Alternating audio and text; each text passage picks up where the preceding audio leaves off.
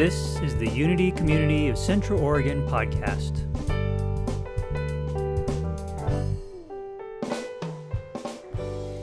So when I did the little blurb for the newsletter, I didn't mention Reverend Kelly because that was not part of the plan at that point. So today's about change, and this actually came about over coffee on Friday or Thursday? Thursday, yes. Thursday. If you go to coffee with Jane, I encourage you to be very careful because you don't know what might happen the next couple of days. So change is something that happens, like a lot of us have had change in response to something that happens to us.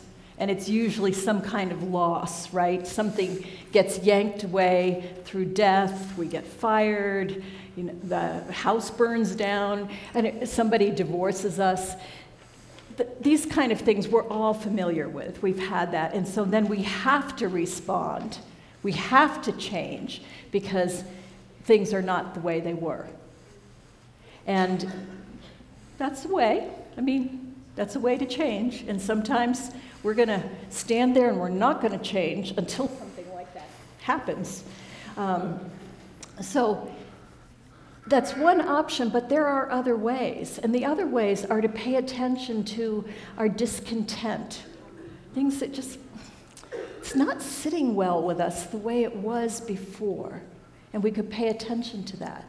Or maybe there's desire. It's just like we're kind of window shopping in life, and we see these things and we want them. And then the other way is just a nudge. We experience this nudge, and I think that's what happened with you and I when we were talking. And just the way the conversation was going, I just felt this nudge for me that, I should invite him to speak with me about this. And so then I turned around and nudged you, and he was gracious enough to say, yes. Jane is very persuasive, and she's very gentle, she's very compassionate, she's very manipulative. No, I'm only kidding. But what Jane does wonderfully is help us see in ourselves what she and others around us see, but we often fail to see. And sometimes part of that change is hearing those nudges, is receiving them. Mm-hmm. I don't know about you guys or you, but often that nudge might start with a little tap on my shoulder or a little feather. And if I ignore it long enough, it usually ends up being a 2x4 upside the head, some way or another. But often we can find ourselves in sort of very just mediocre, it's okay. Do I really want to make the effort to change? We might find ourselves in a relationship like this or a job like this. Now, Kevin, thank you very much for what you said about hospice. I work with a wonderful, amazing people. Anybody that can show up and help people transition. And we don't use the word death because we don't believe there's a death. I don't believe there's a death. It's just a transition, a transformation. It's a change. But sometimes when we find ourselves, we are so resistant.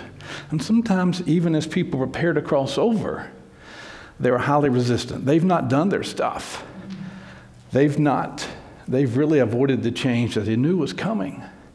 And it's really hard on them, and it's really hard on their families. Because they end up in this state that we call terminal agitation.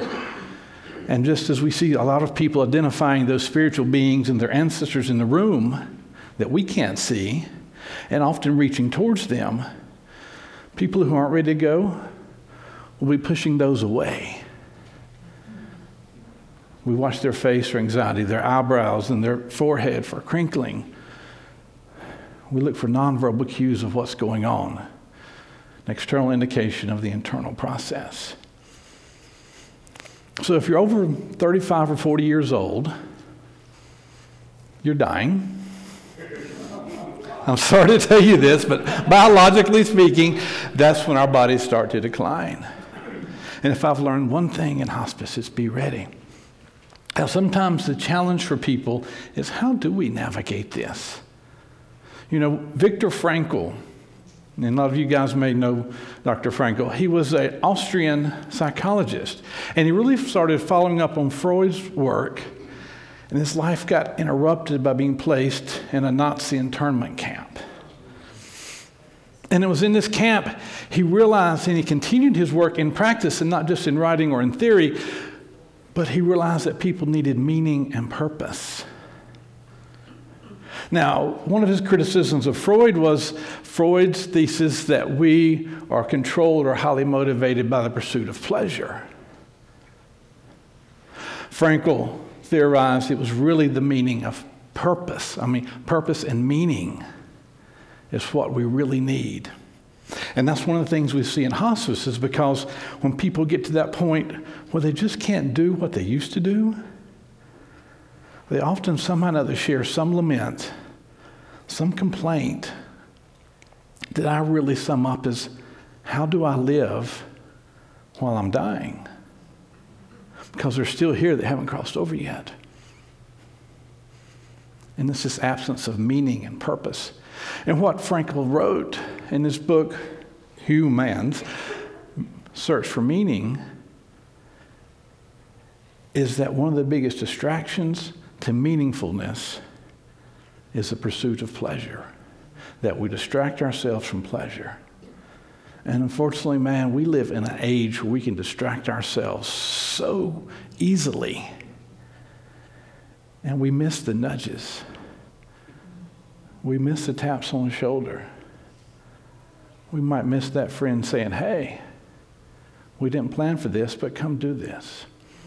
And it's so easy to do. I think we get distracted not only by pleasure, but just by all the things that are going on. Like this morning, for example, I just had this feeling that Anna was going to be here, but I was busy doing other things, and I almost brought that extra rose, but I thought, oh, she'll tell me if she's going to change her mind. And she didn't.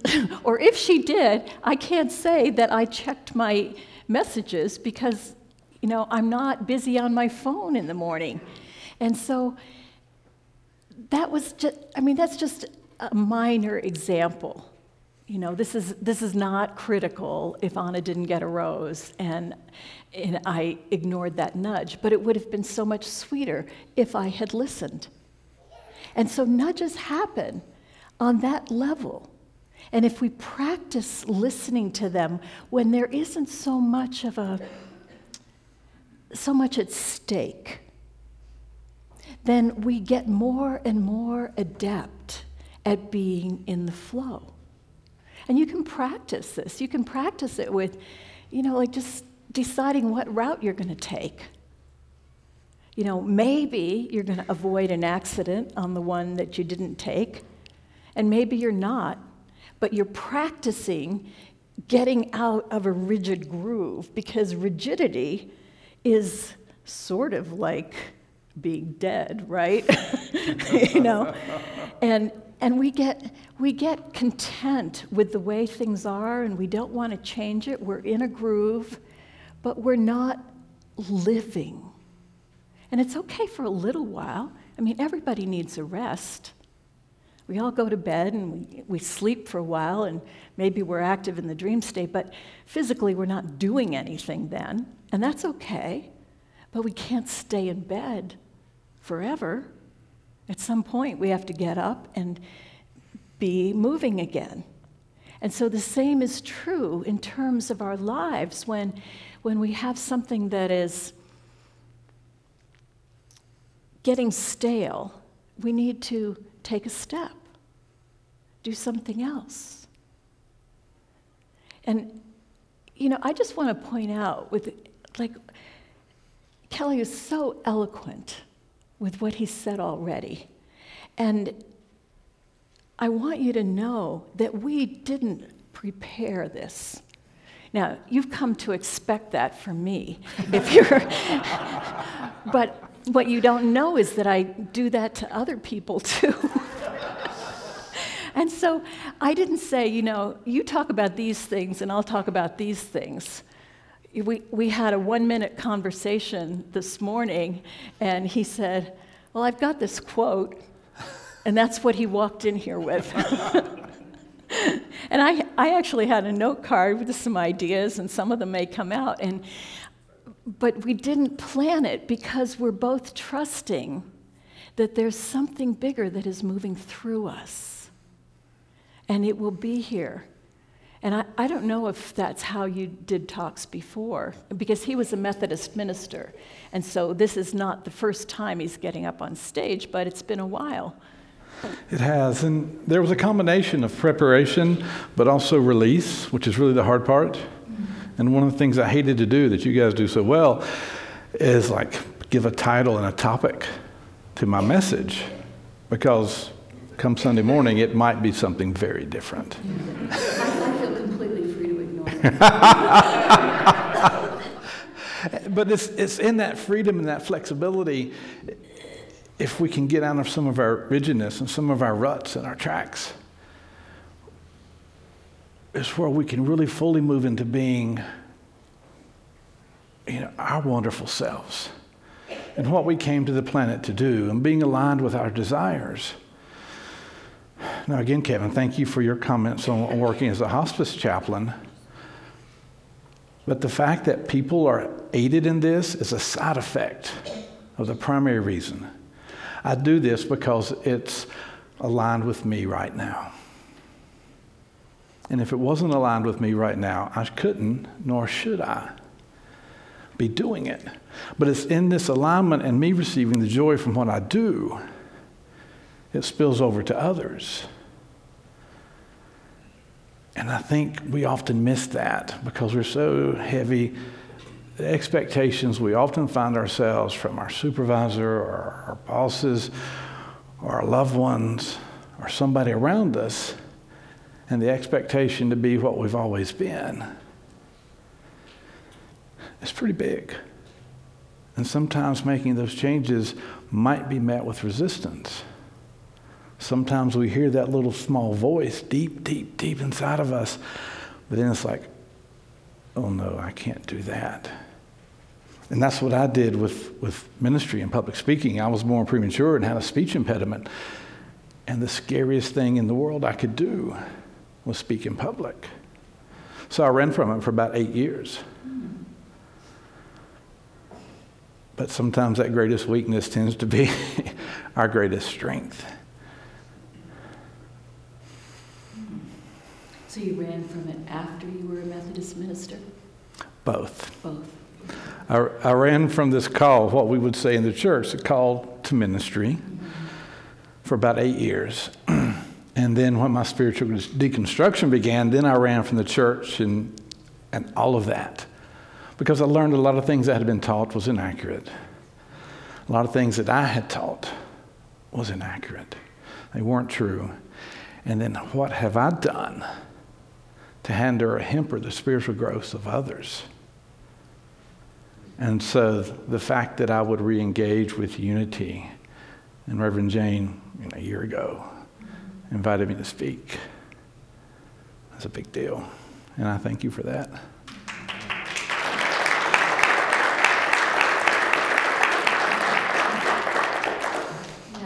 Calls have a funny way. When something is calling you, you can ignore it, but only for a while. That story in the Bible about Jonah and the whale, Jonah ended up in the whale in the story because he was running away from a call.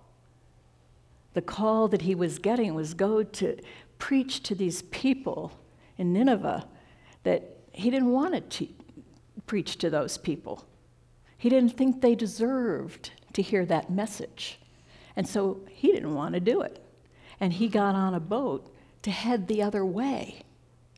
And so then the storms start coming up, and finally the people on deck realize that, oh, we've got somebody on board who's a pariah. Let's throw him overboard and our problems will be over. So that's what they did. Now, this is a made-up story. This is, just in case you're hanging on a God that would do this to somebody, it's made up. But it's a story about a call. And what happens? That you get into a fish was an Aramaic expression, like, oh, we're in a big kettle of fish. We've used that expression. It means you get yourself into trouble when you go in a direction that is opposite of where you're being called. So when Kelly's talking about that call that is continuing to work on him, he's paying attention. And part of what I'm passionate about is, especially when I hear somebody has a call to leadership, I want to nudge or boot or whatever I need to do, because I just have this belief that if we aren't all stepping into the leadership that we came here to be, and it looks different for everybody. Like right now, Maddie was talking about in her introduction that she's passionate about being the best mother she can be. So that may not look like leadership to anybody, but to those two little girls, that's important leadership. It's very important. It's critical in forming the people that they will grow to be. And so everybody has a way that we are called. And I want to support that. And I want a community where there isn't just one leader, because I believe that that is impossible. It's too big of a burden for one person to start out with, and it is ignoring the talent that is out here. And so, have coffee with me at your peril.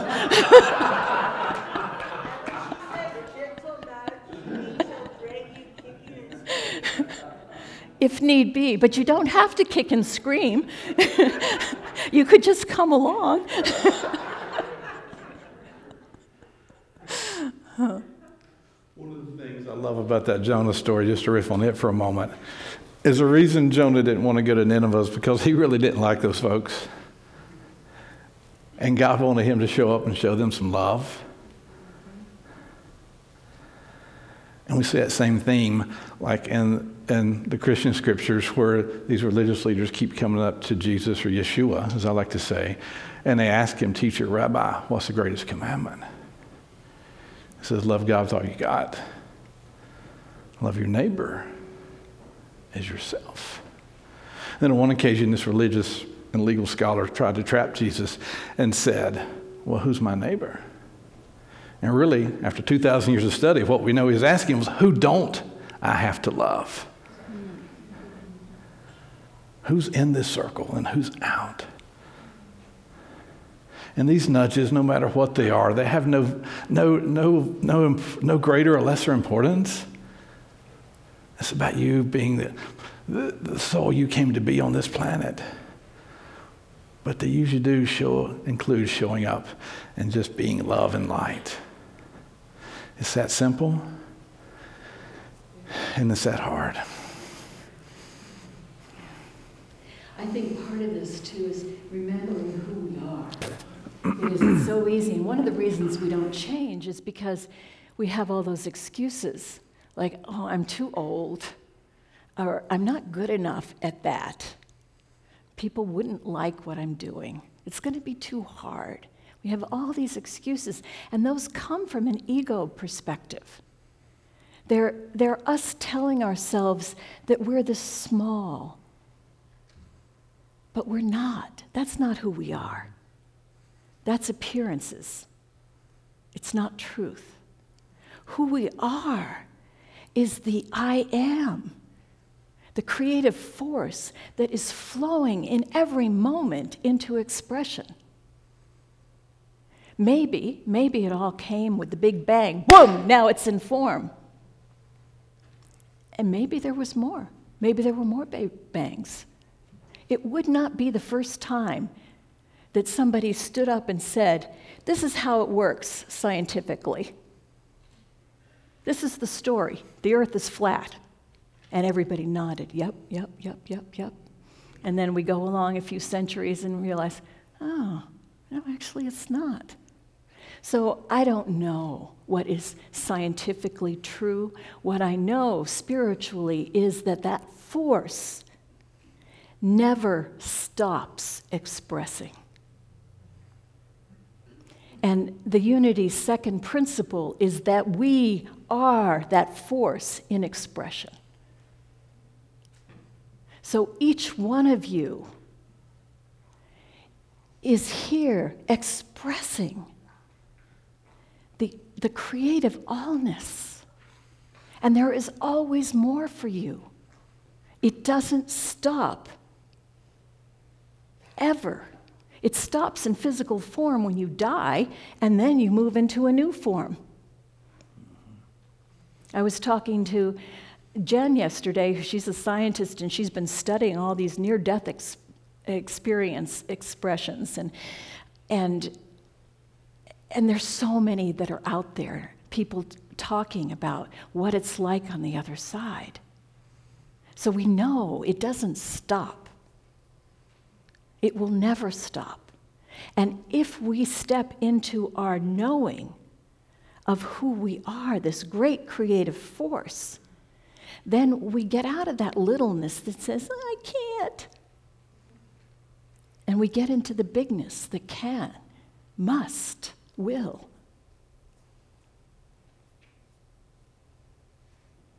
We have to know that we're not alone. We have a whole tribe of people here. I am not the only one willing to do some nudging. If you chat with others, if you get in a spirit group and you divulge this secret longing, I am willing to put money on it that there are other people who are going to. And if you don't divulge it, I sort of say indulge it, but that's what you really do need to do. If you don't divulge it, your heart gives you away to yourself. As it is often, we know when we're in alignment and know when we're out. But we're often really good at distracting in many different ways. It's easy to do. But you know. And it's not only you. You've got Source, and you've got a whole team of spirit guides. And I think for all of us, they are like cheering us on and nudging us so much more than we ever really know. Ever really know. So you're not alone in this. Yeah. And I think you may or may not have experienced that presence of these guides. They're there. And if you haven't experienced it, pretend they're there. Pretend that they're there. And ask yourself, well, if they were there, what would they be telling me to do? If they were there, how would they be helping me? And how would I be moving? And then do that. Because as, it's the fake it till you make it idea, but it actually works. It does. It works. And you can't afford to waste this one precious life you're given. Don't be afraid of changing. Think about, what is at the core of you, and hold true to that. When we talk about this meeting that we're going to have, the town hall meeting, as a community, we're really committed to continuing to listen to Spirit. And where are we moving toward? And so we're asking questions on the board like, are we getting stale any place? Is there something are there people that are being excluded by the format we have now? Do we need to change things up? Do we need to add something? And we're doing that because we're not afraid of change. We've changed a lot of things in our service over the years, and what it creates is a living organism. Mm-hmm. And people are attracted to what is alive. And so we grow because when you walk in the door, you can feel there's life here. And so we have to keep doing that. We can't get to the point where we'll say, yeah, this is pretty good. All right, we're done. because then we're dead. So we're not changing just for the sake of change. We're changing as needed because we're listening and because we believe that the creative force is always in motion. And the creative force doesn't just speak to me or to the board. The creative force is expressing as all of you. So be listening and sharing. Don't keep it to yourself and then someday say, oh, I always thought blah, blah, blah, blah, blah, but I never said it, because that doesn't help anybody. And you don't have to be here for 20 years to have a voice. You could have walked in the door today for the first time and see with new eyes and have an impression that you would gift the rest of us with if you shared it. Change happens because we are daring as a community. It's interesting, in Unity worldwide right now, there is a big conversation going on about who are we? What are we here to be? And there are some who say, we are Christian. We're Christians expressing in a particular way. And we are true to our founders who said this and thought this and did this and wrote that. And that's what they want. But that's static. That's saying this is how it was. And at the time, it was a great thing. The founders brought in a bridge between traditional Christianity and a new possibility. And so people could come in and they could still be Christians, and they could start looking at the Bible in a non-literal way. And that was life-changing for them. And they brought in the whole idea of healing, that our circumstances are not life sentences. We can change it all. So those were wonderful things that the founders brought in. And just like Jesus, they were not intending to be icons. Jesus never said, worship me. Here, let me pose so you can make a statue. No. Jesus was all about, hey, it's in here. The kingdom of heaven is in here. Listen to it. Bring out the love that's in here. Bring it out into the world. He had no interest in being worshiped. And so when we get into religions that are constructed around worshiping Jesus, we're missing the point. So what we need, I think, is to take what's the essence of that. The essence of that is that the founders of Unity created a bridge. So what's the bridge that is needed today?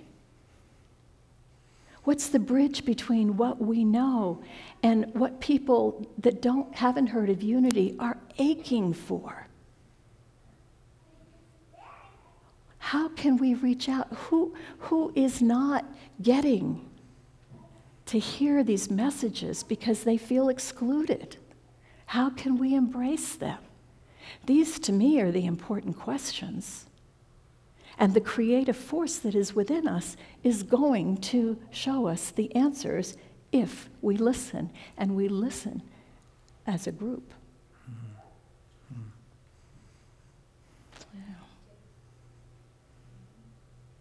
Yeah. I don't know. What do you think? Is that a wrap? I think it is. I think I'm done. All right. Let's have some meditation.